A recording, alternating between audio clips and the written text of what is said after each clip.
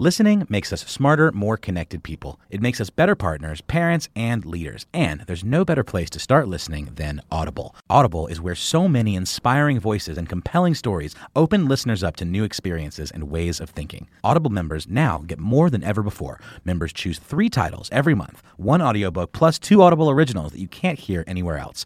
Members also have unlimited access to more than 100 audio-guided fitness and meditation programs. Audible delivers bestsellers, business, self-improvement, memoirs, and more, all professionally narrated by actors, authors, and motivational superstars like Rachel Hollis, David Goggins, and Mel Robbins. Audible members can also get free access to the New York Times, Wall Street Journal, and Washington Post delivered daily to the Audible app. With the convenient app, members can access Audible anytime, at the gym, while commuting, or on the go, and on any device. We'll always pick right back up where you left off.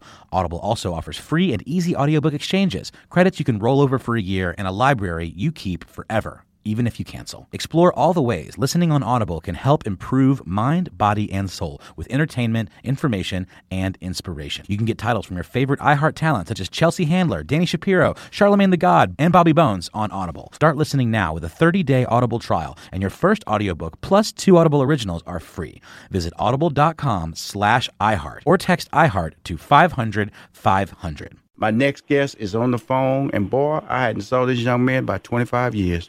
For decades, though, he's been in the public's eye. My next guest has presided over Rap-A-Lot Records, one of the first and most successful independent rap labels.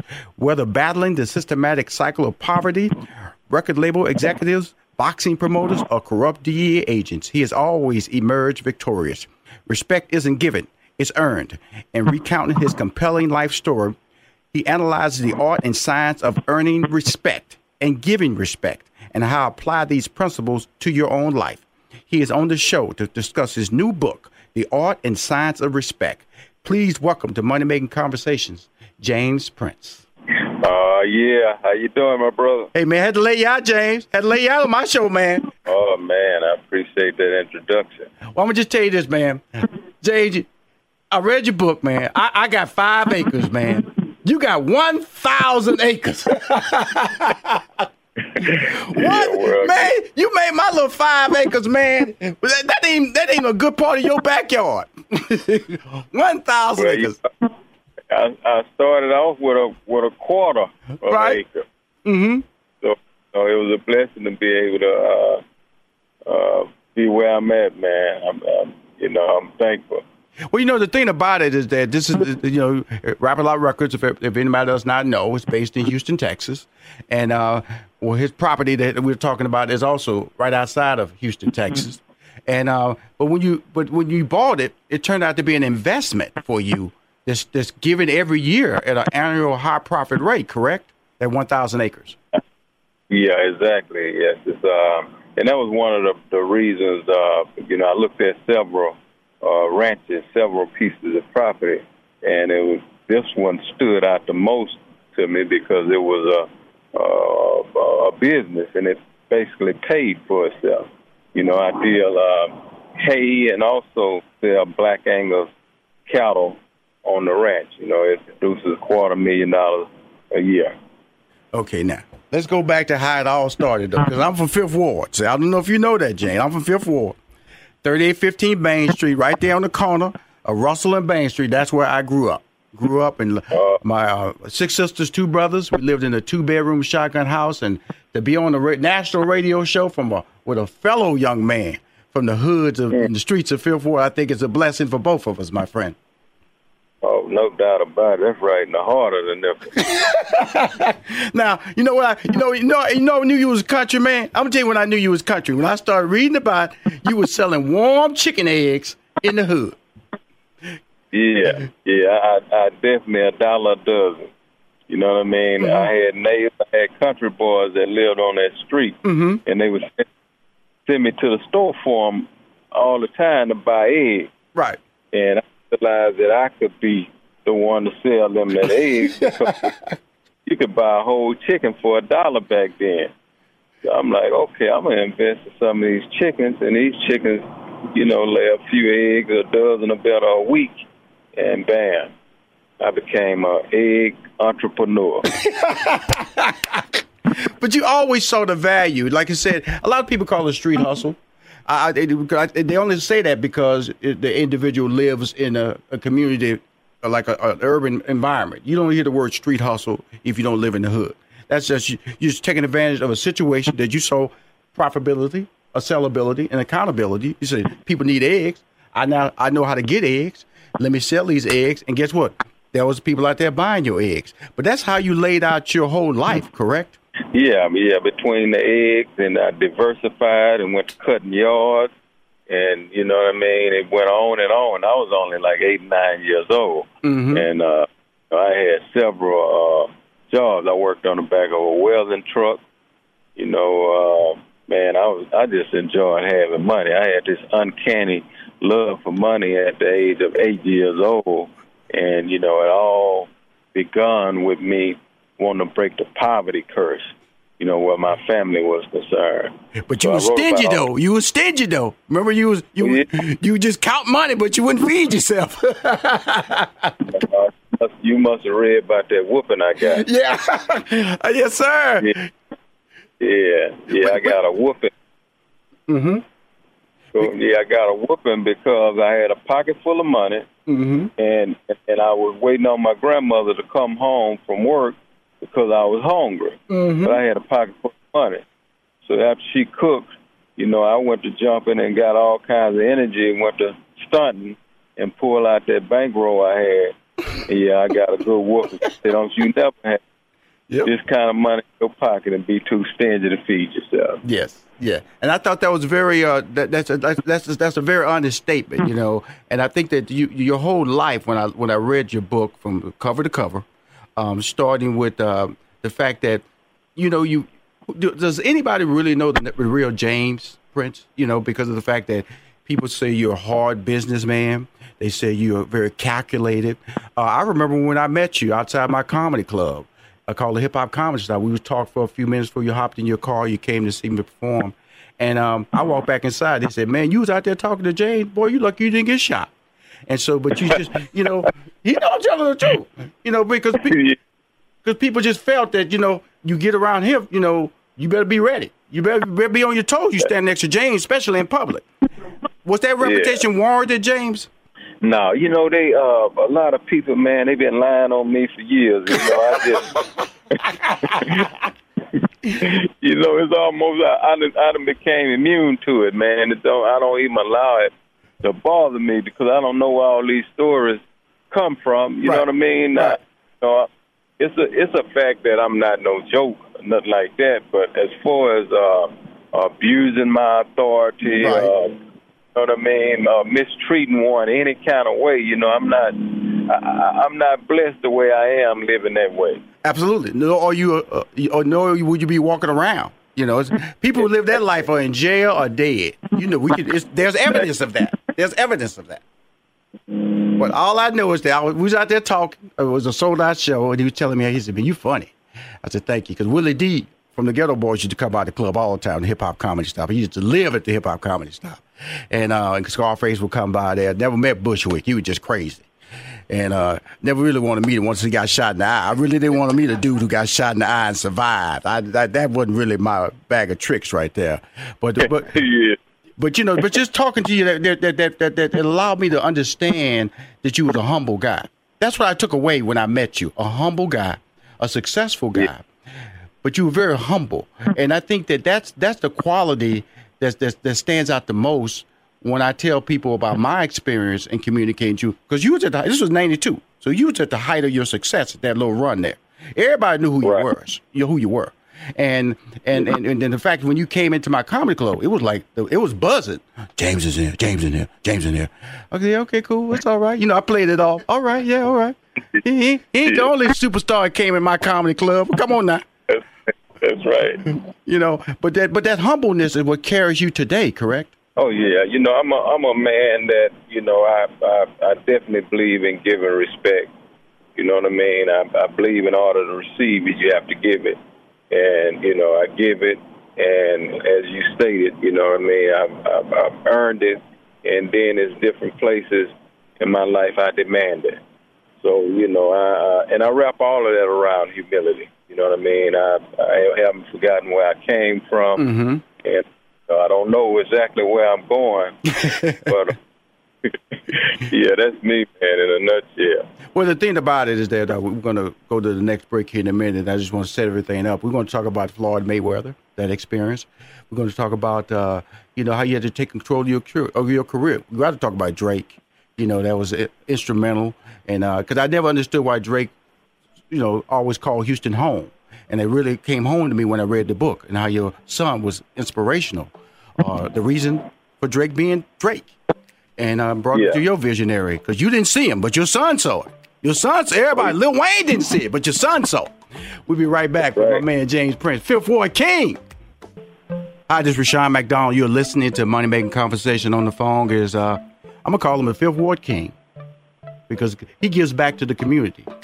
And a lot of people don't know that. And, 2007 when it was when they gave him a day in the city of Houston, people need to understand they don't just give out days. They'll shake your hand, but they don't just give out days. This is the fourth largest city in the country. They gave him a day, 2007, because he gives back to the community and he represents. I'm always teasing because, he presides on a 1,000-acre ranch, 1,000 acres. That's some Ponderosa stuff. That's some Bonanza stuff. That's some Big Valley stuff. I didn't know they had 1,000 acres they was passing out around the Houston area. But this black man, this boy from Fifth Ward, this ghetto boy, they got 1,000 acres and he's selling hay. He sell hay. Now, how many black people selling hay out there? Angus cattle. Angus cattle. He using not just regular cattle. He said in his bio, Angus. So he got a name on the type of cattle he sells. James. Black Angus. Black Angus. See what I'm saying? I love this dude. So why is it so important, James, that you give it back to the community, man? Because you're raised in that community. You can walk away, man. You don't even live in the community, man. But you keep giving back. Why is that so important? Well, let me correct one thing before I answer that question. They on July the 6th, they gave me another day, Rushion. I got 2 days. So they didn't took me from 1 to 2 days. You know what I mean? I'm thankful for that, and I chose to spend feeding the homeless and clothing the homeless. Yes, sir.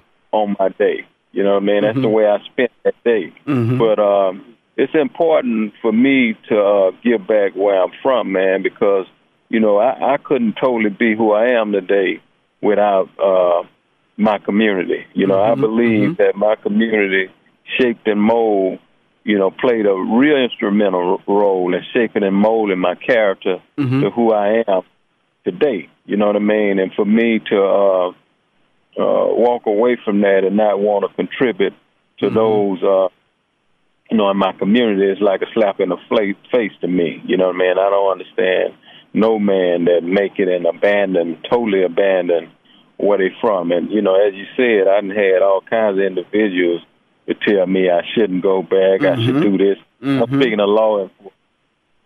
You know what I mean? And my thing to them is I'd rather be dead than to abandon Fifth Ward. I know that's right. And, brother, I'm right there with you. That's why I told you. I'm going to let everybody know. It's Fifth Ward twins on this call right now. 2 boys that was in the hood. And, they call us statistics. We're not supposed to get out. I'm not going to lay out everything on this show. Read the book because the book is worth reading because it lays out that's how you get that reputation of, okay, James, he's rough to talk to. Just because he asked what he's supposed to be getting. He asked for it. And then if you say it kind of slow, he's going to rough it up a little bit in tone. Because sometimes you got to rough it up a little bit in tone. Because people are just, especially in the entertainment game, they'll push you right to the side of the wall and keep walking. Now, if you let them keep you on that wall, guess what? They're going to keep walking by you. And that's what stood out to me about reading your book is that individuals, whether it's corporations, high level management, lawyers, rappers, boxers, you always came back and got the truth out of them, James, to say, man, okay, you don't want to do business like that, but you owe me, right? Let's go and admit that first. Because once you got them to say they owed you, then guess what? They had to pay you, right?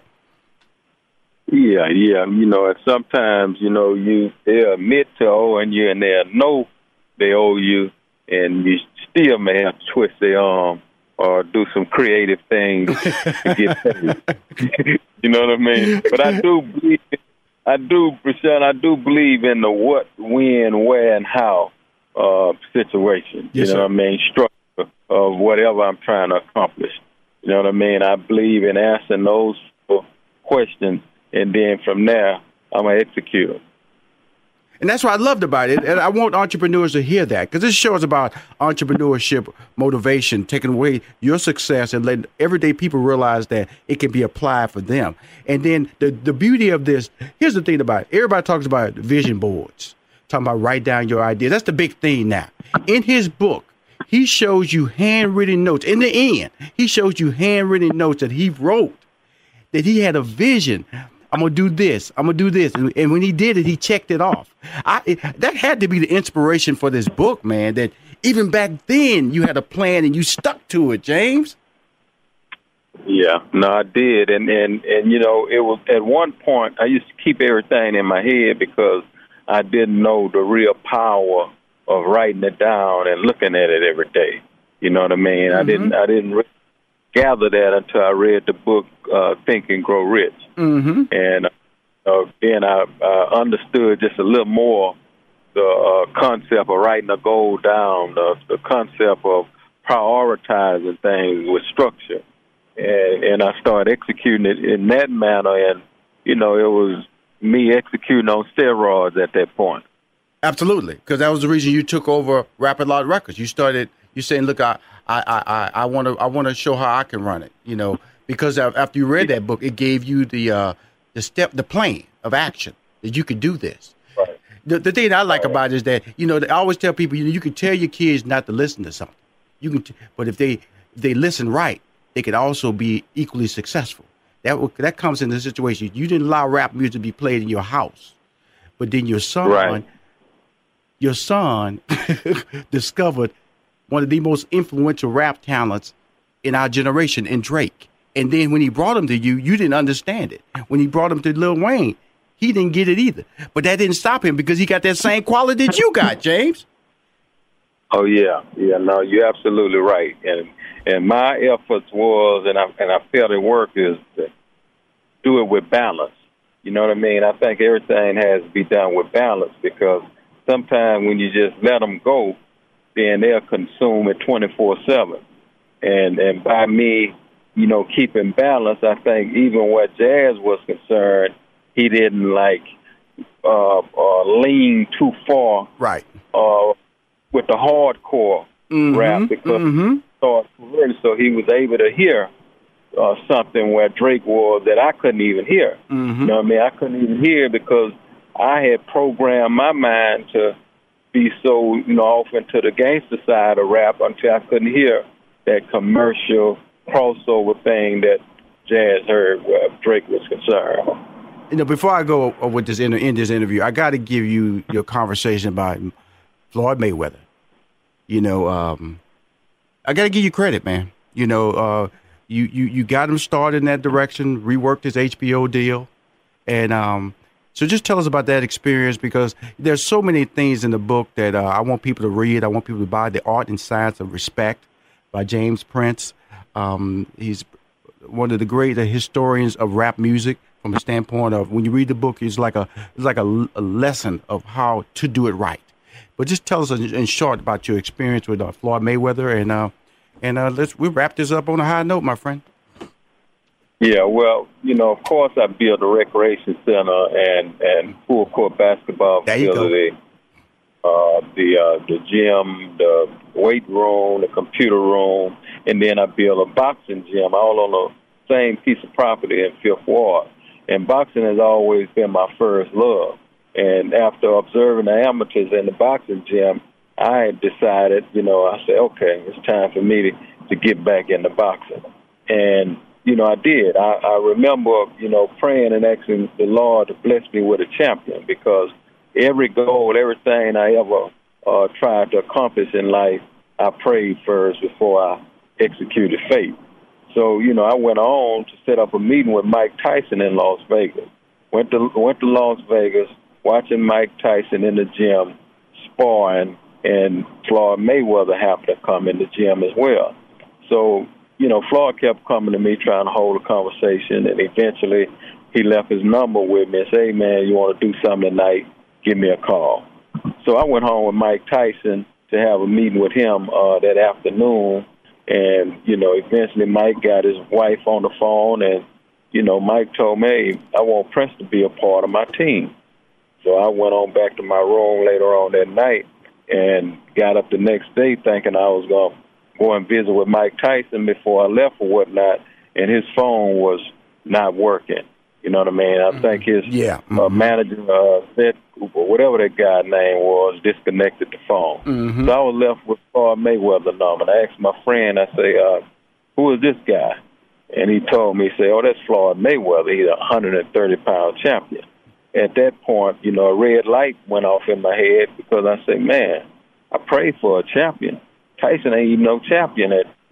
He wasn't a champion at the time. He's just the number one boxer in the world. So, bam, within a week period of time, myself and Floyd Mayweather, was in business together. I'm going to tell everybody, please buy this book. James, thank you for calling my show, man. I hope you enjoyed it. Fifth Ward King, baby. You keep winning.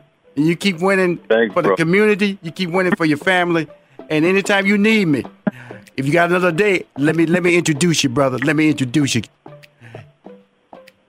My man. Thanks a lot, bro. All righty. Keep winning, everybody. This is Money Making Conversations. Listening makes us smarter, more connected people. It makes us better partners, parents, and leaders. And there's no better place to start listening than Audible. Audible is where so many inspiring voices and compelling stories open listeners up to new experiences and ways of thinking. Audible members now get more than ever before. Members choose 3 titles every month, 1 audiobook plus 2 Audible originals that you can't hear anywhere else. Members also have unlimited access to more than 100 audio-guided fitness and meditation programs. Audible delivers bestsellers, business, self-improvement, memoirs, and more, all professionally narrated by actors, authors, and motivational superstars like Rachel Hollis, David Goggins, and Mel Robbins. Audible members can also get free access to the New York Times, Wall Street Journal, and Washington Post delivered daily to the Audible app. With the convenient app, members can access Audible anytime, at the gym, while commuting, or on the go, and on any device. We'll always pick right back up where you left off. Audible also offers free and easy audiobook exchanges, credits you can roll over for a year, and a library you keep forever, even if you cancel. Explore all the ways listening on Audible can help improve mind, body, and soul with entertainment, information, and inspiration. You can get titles from your favorite iHeart talent such as Chelsea Handler, Danny Shapiro, Charlemagne the God, and Bobby Bones on Audible. Start listening now with a 30-day Audible trial, and your first audiobook plus 2 Audible originals are free. Visit audible.com/iHeart or text iHeart to 500-500.